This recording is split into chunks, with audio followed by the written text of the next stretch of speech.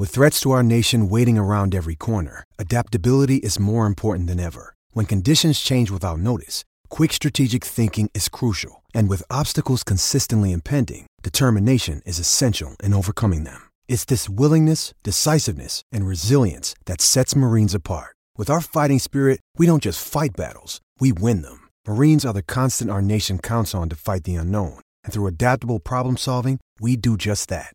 Learn more at marines.com.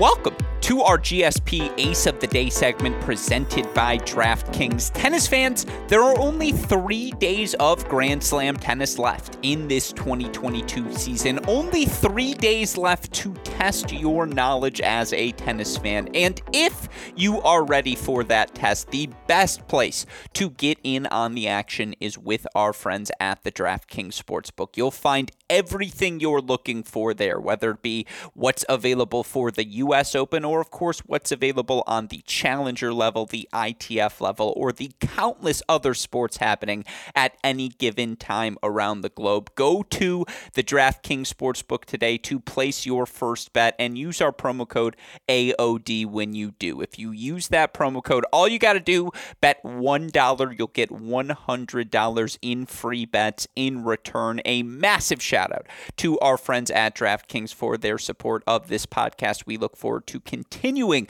to work with them, not only during Grand Slam season, but throughout the rest of this 2022 tennis season. Again, the way you can get in on the action today by going to the DraftKings Sportsbook. Use our promo code AOD. Bet $1, get $100 in free bets. Of course, it's crazy to even say this out loud. We've reached day 12 of the 2022 U.S. Open. I already said it, but 3 days of Grand Slam tennis remaining in this season. They promise to all be extraordinarily delightful. You look at each of our 4 remaining men's singles semifinalists, who of course will all be in action on day number 12. Carlos Alcaraz, who played not only the match of the tournament, not only the match of the year, but one of the best matches, in my opinion, of the 21st century in his 5-set quarterfinal victory over Jannik Sinner. Not only was it the quality of play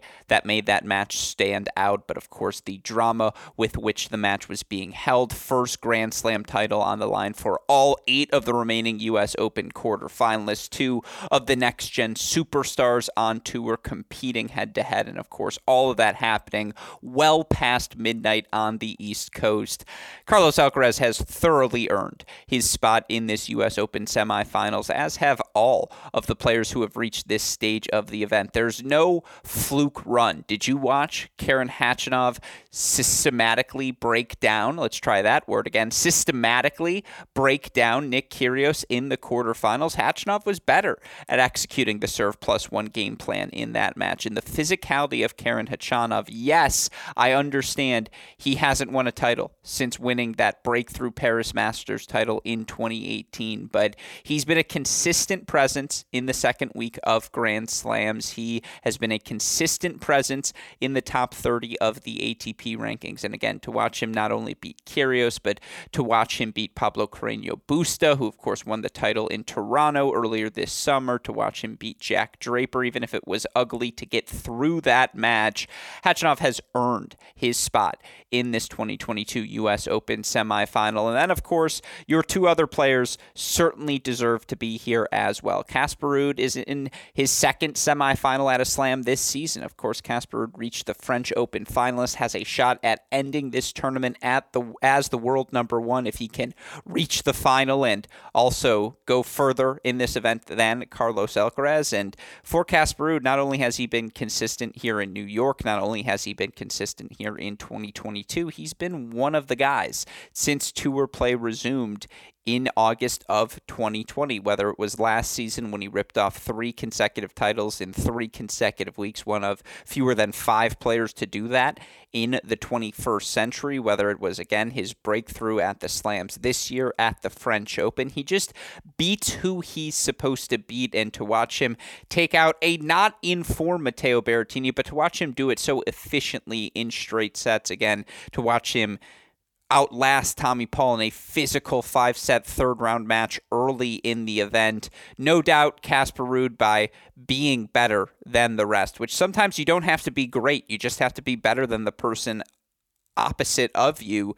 That's how Casper Ruud has gotten to this point of the tournament. And again, given world number 1 is on the line for him this weekend, hard to deny he has earned his spot in this semifinal. Then certainly the most unexpected of the runs, even beyond Karen Khachanov, is Frances Tiafoe, who becomes the first American since Andy Roddick in 2006 to reach the men's singles semifinal. For Tiafoe, it's a first Slam semifinal, and the way he's done it to beat Rafa as comprehensively as he did. Yes, the match was 4 sets, but was there any doubt Frances was the better player from start to finish? And then to watch his second set tiebreak, he bagels Rublev 7-0 in that second set breaker, beats Rublev in straight sets as a follow-up to that Rafael Nadal victory.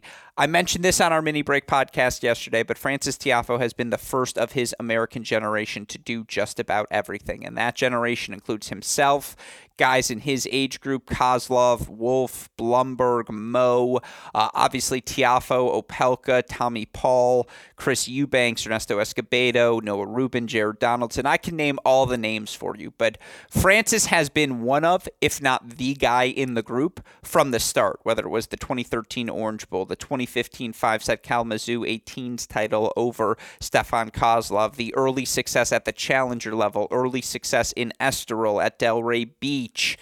Frances has been the guy, and he proved that once again, not only in his charisma, his energy, his positivity, but just the comprehensive nature and the, I suppose, comprehensive package of skills he brings to the court in every match. The overwhelming physicality to survive the best-of-5 format, the electric shot-making capabilities in the outer thirds of the court, the variety, the slice, the moving forward, the continued efficiency of his serve in first-strike tennis.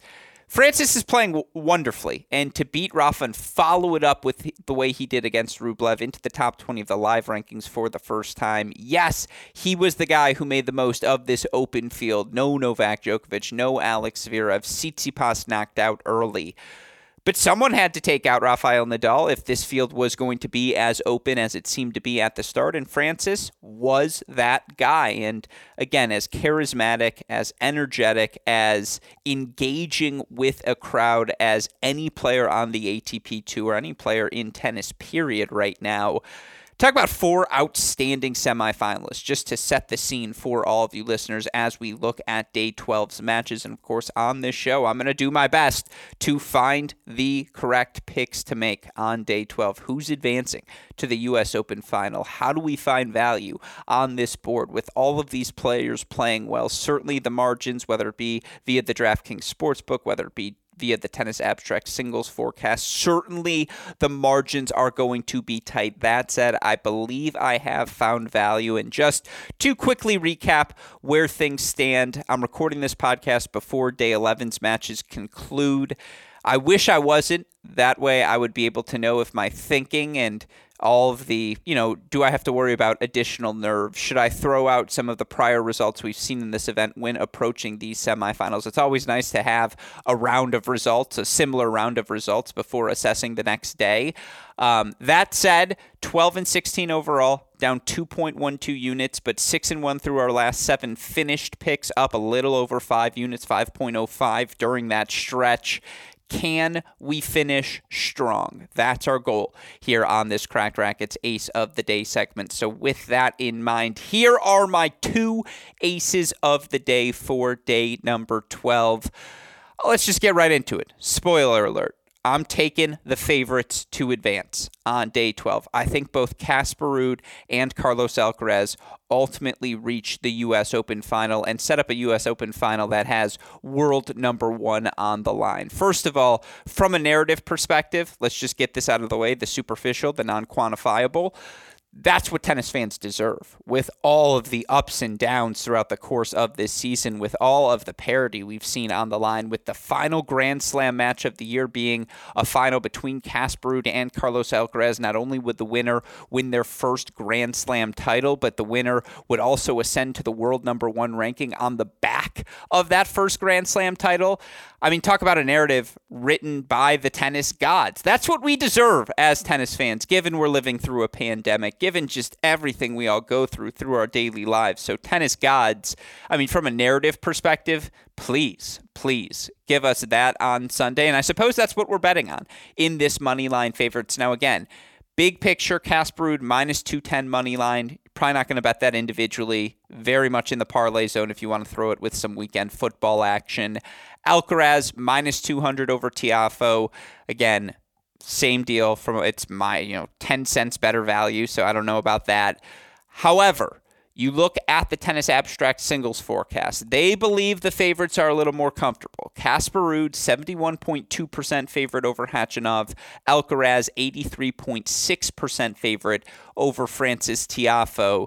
So to get them at plus 121 parlayed together, the metrics would suggest we are getting good value on this wager. Now let's dive into each of these matchups, and let's start with the Carlos Alcaraz side of the equation. I am well aware of the fact that Carlos Alcaraz has played 5-set matches and over 8 hours of high-level tennis over in the past 3 days, and that, yes, he's 19 years old. Yes, he has 1 day of rest, but it's 1 day of rest coming off of coming up against a guy in Frances Tiafoe who played a physical, albeit straight set match in his quarterfinal victory over Rublev. Played it earlier in the day, didn't end at 3 a.m., ended at 4 p.m., has those additional 11 hours of rest, is extraordinarily physical as is, and will make that match difficult for Carlos Alcaraz. With how well Frances Tiafoe is serving, I don't care how you return. Frances is playing on his terms, and if his first serve can break down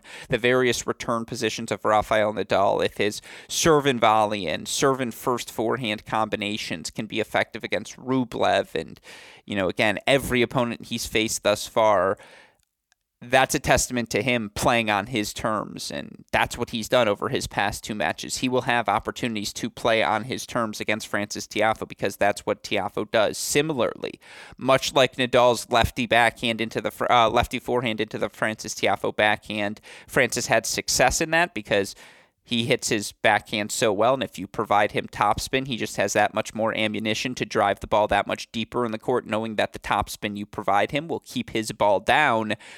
The inside-out forehand for Alcaraz, while effective against anyone, will be slightly less effective against Frances Tiafoe because he absorbs pace so well on that wing, because Frances Tiafoe redirects so well on that wing and will take his backhand down the line and keep Alcaraz honest and not allow him to, sit over and cherry pick in that ad side corner.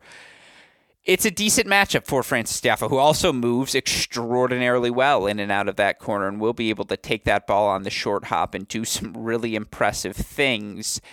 At the same time, if Carlos Alcaraz is going to cede ground on the baseline as a returner, Frances will take that opportunity to hit the +1 forehand, move in behind it, test Alcaraz's athleticism, see if he can keep up the on-the-run magic for another 4 more hours in this match.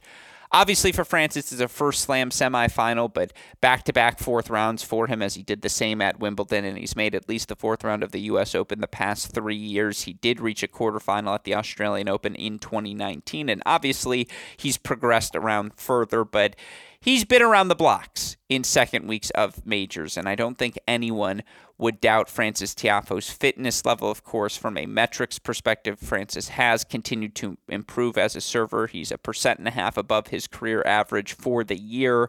The break percentage, while steadying, I suppose, this season, it's currently at 19.1%, which is 0.3% above his career average. Still above his career average, albeit below the average of a top 50 player. That said, again, Francis's ability to protect he wasn't broken against Andrei Rublev, and that allows him to be that much more aggressive as a returner, to take that backhand return early on the rise, to play the return and charge tactics where he's immediately at the net and just pressuring his opponent into doing uncomfortable things.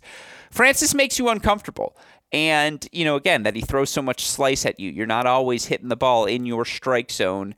He will certainly be able to coax some errors out of Carlos Alcaraz. But the reason I'm leaning towards Carlos Alcaraz in this match, not only the clear narrative edge that suggests that was his breakthrough definitive moment, and with his victories over Sinner and Cilic, this has the clear shapings of a definitive breakthrough maiden Grand Slam run, which, by the way, from a non-quantifiable narrative perspective, every bell is ringing, every siren is blaring. This is the opportunity for Carlos Alcaraz. No ifs, ands, or buts about it. I believe he'd become the youngest world number one in ATP Tour history. I mean, Alcaraz is 49-9 here in 2022. And again, with the pace he's able to play with, when Jannik Sinner was able to absorb some of the forehand cross-court heat and make that forehand look vulnerable against his ground stroke. Yes, Tiafoe can manufacture +1 forehands. Yes, Tiafoe just had to face an elite forehand in Andrei Rublev. But even as good as Rublev's forehand is, I just can't call it the caliber of Carlos Alcaraz. And I do think Carlos Alcaraz, while he does struggle to absorb elite pace on that forehand wing, Tiafoe doesn't always produce elite pace against that forehand wing. Now, he pressures that forehand. He's going to change direction and, again, throw uncomfortable angles and spins at Alcaraz. But the way Francis Tiafoe attacks you is with slices, with drop shots, with all of these different things. And I think that provides Carlos Alcaraz time. And that's the last thing in the world you can give the 19-year-old is time to set his feet, that extra half second to track down the ball, because he's going to do that every time. His serve won't overwhelm Tiafoe. Tiafoe's going to have opportunities on the return of serve. And credit to Francis Tiafoe, even though he only broke Rublev once, he returned so well in the biggest moments of that match, particularly in the first and second set tiebreakers.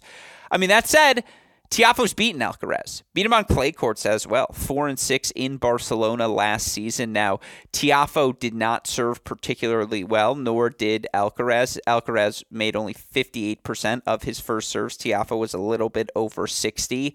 Tiafoe's first serve did have some success against Carlito, albeit a year and a half ago, and what a year and a half it's clearly been for Carlos Alcaraz, who, by the way, just a fun reminder for everyone, Carlos Alcaraz now, since the start of since August 2020, has just been on a freaking tear. You look at Carlos Alcaraz, since he really began his full-time Pro Tour career in August 2020, he is now, during this stretch of time, a ridiculous, absolutely freaking ridiculous 124-33. He's won 80% of his matches over the course of 2.5 years, and he hasn't even turned 20 years old. I just think, again, the totality of things Alcaraz can do, I think he has the speed to deal with Tiafoe's variety. I think Alcaraz passes so well, the lobs, the short angles. I think he'll be fine playing drop shot on drop shot with Francis Tiafoe. That said, I think Francis keeps it close. And you look at some of the value on the board tomorrow, certainly Tiafoe to win the first set is an interesting wager at +135, 4 total sets +160, 5 total sets +250. Over 10.5 games in the first set, meaning it's 7-5 or closer, +155, over 39.5 games, -110. I like all of those tomorrow because Francis Tiafoe is serving that well. And that's a controllable. If you serve well, you're just going to be able to do things on your terms regardless of who the opponent is. As captivating as Carlos is, I don't think the crowd will be anti-Alcaraz, but this New York crowd will certainly be pro-Francis Tiafoe, an American in the semifinals of men's singles, something we haven't had in 16 years. They're going to have Tiafoe's back. When the crowd has his back, he just makes magic happen. Now, again, you look for Francis Tiafoe in his career against top 10 players. He's 2-3 this year, beating Nadal, beating Tsitsipas, in Vienna at the end of last year. 8-27 in his career. That said, beat Rublev now, twice at the U.S. Open, albeit Rublev slightly out the top 10. But was a top 10 seed with that win. He beat Tsitsipas at Wimbledon last year, Shapovalov in Canada last year, beat Kevin Anderson in the Australian Open on that run to the quarterfinals back in 2019. Tiafoe's performed in some big moments in his career. The 4-set match against Djokovic at the Australian Open in 2020 played Novak extraordinarily close in that match. Francis is a primetime performer. Francis keeps things close. And I think if you're going to pick Francis to win, I'd take him to win 3-1 at plus 550 or 3-2 at plus 650 because I just don't see Francis Tiafoe winning this match in straight sets once again. That said, and plus 550, plus 650, better odds than just taking him at the money line favorite. I'd rather bet both of those than bet his plus 160 money line. I don't think he's winning in straight sets. Alcaraz plus 175 to win in straight sets, plus 340 to win 3-1, which is probably my favorite individual Alcaraz bet, plus 550 to win 3-2. I just think the heaviness of that Alcaraz forehand is a nightmare matchup for Francis Tiafoe, despite how well he's hitting the ball right now. And Carlos is such a good returner that he'll change his return positioning. He'll find ways to dip the first ball low at Francis's feet. He'll find ways to look at second passing shot combinations. His totality of aggression plus physicality plus defensive skills is just the toughest matchup, even with Tiafoe facing Rafa.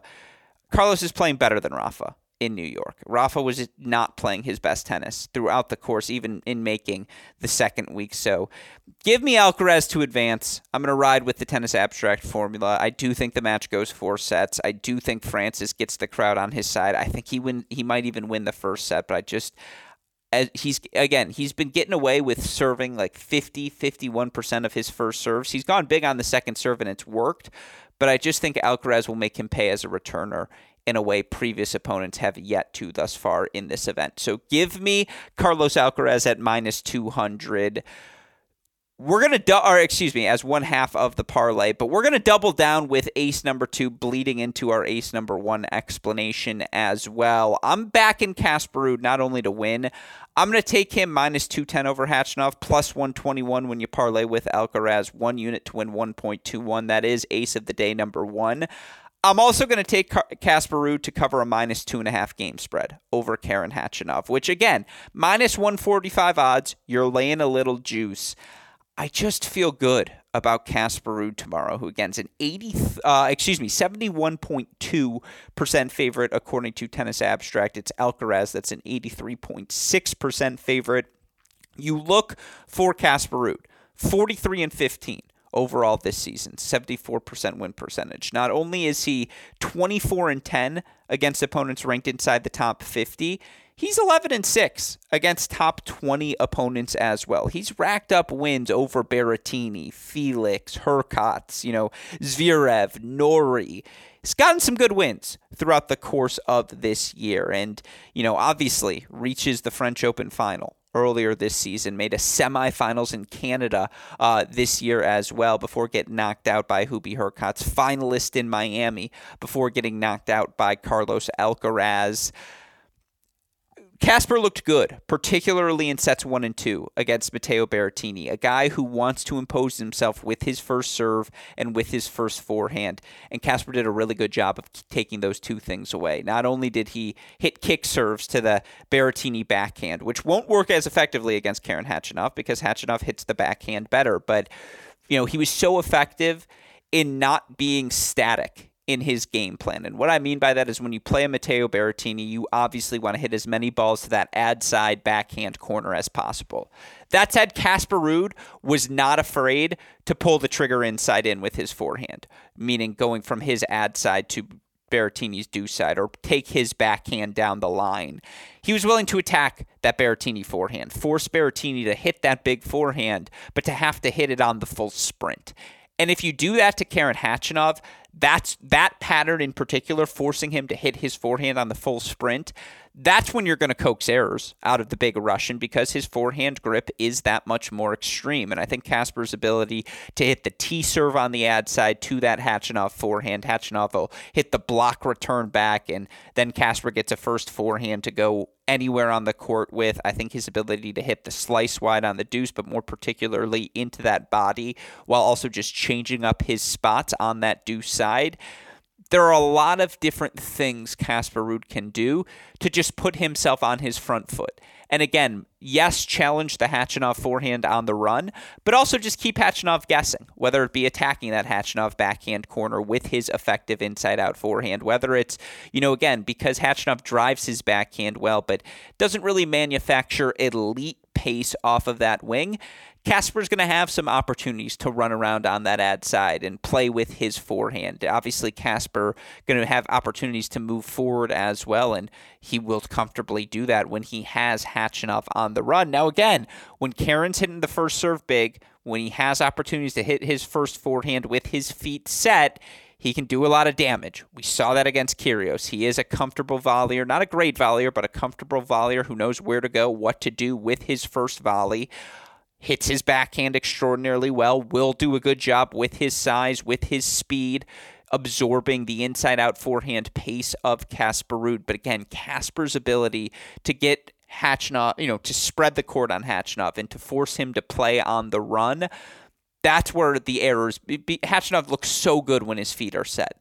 Can get a little dicier, particularly when he's stretched in the outer third on that forehand wing, and that's what Casper does most effectively. Now, from a statistical perspective, again, Casper Ruud, a ridiculous record here this season, 43-15. He's top 5 in total wins, a shot at becoming the world number 1, top 5 in the points race.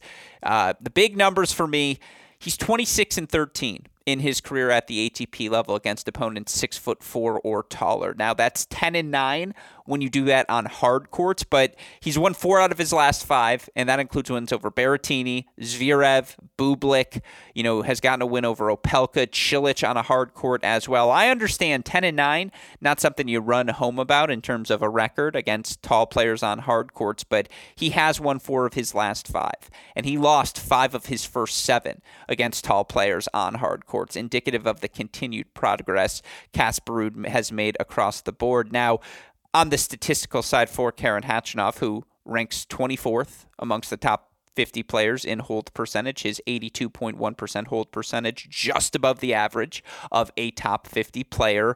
Now 31-20 overall this season, breaking serve 19.1% of the time, which ranks 42nd amongst top 50 players. Again, you hit a big serve to his forehand, you're going to get a blocked return back, or with enough pace, you may even coax an error out of him. The big numbers for me, Karen Khachanov 10-36 in his career against top 10 opponents.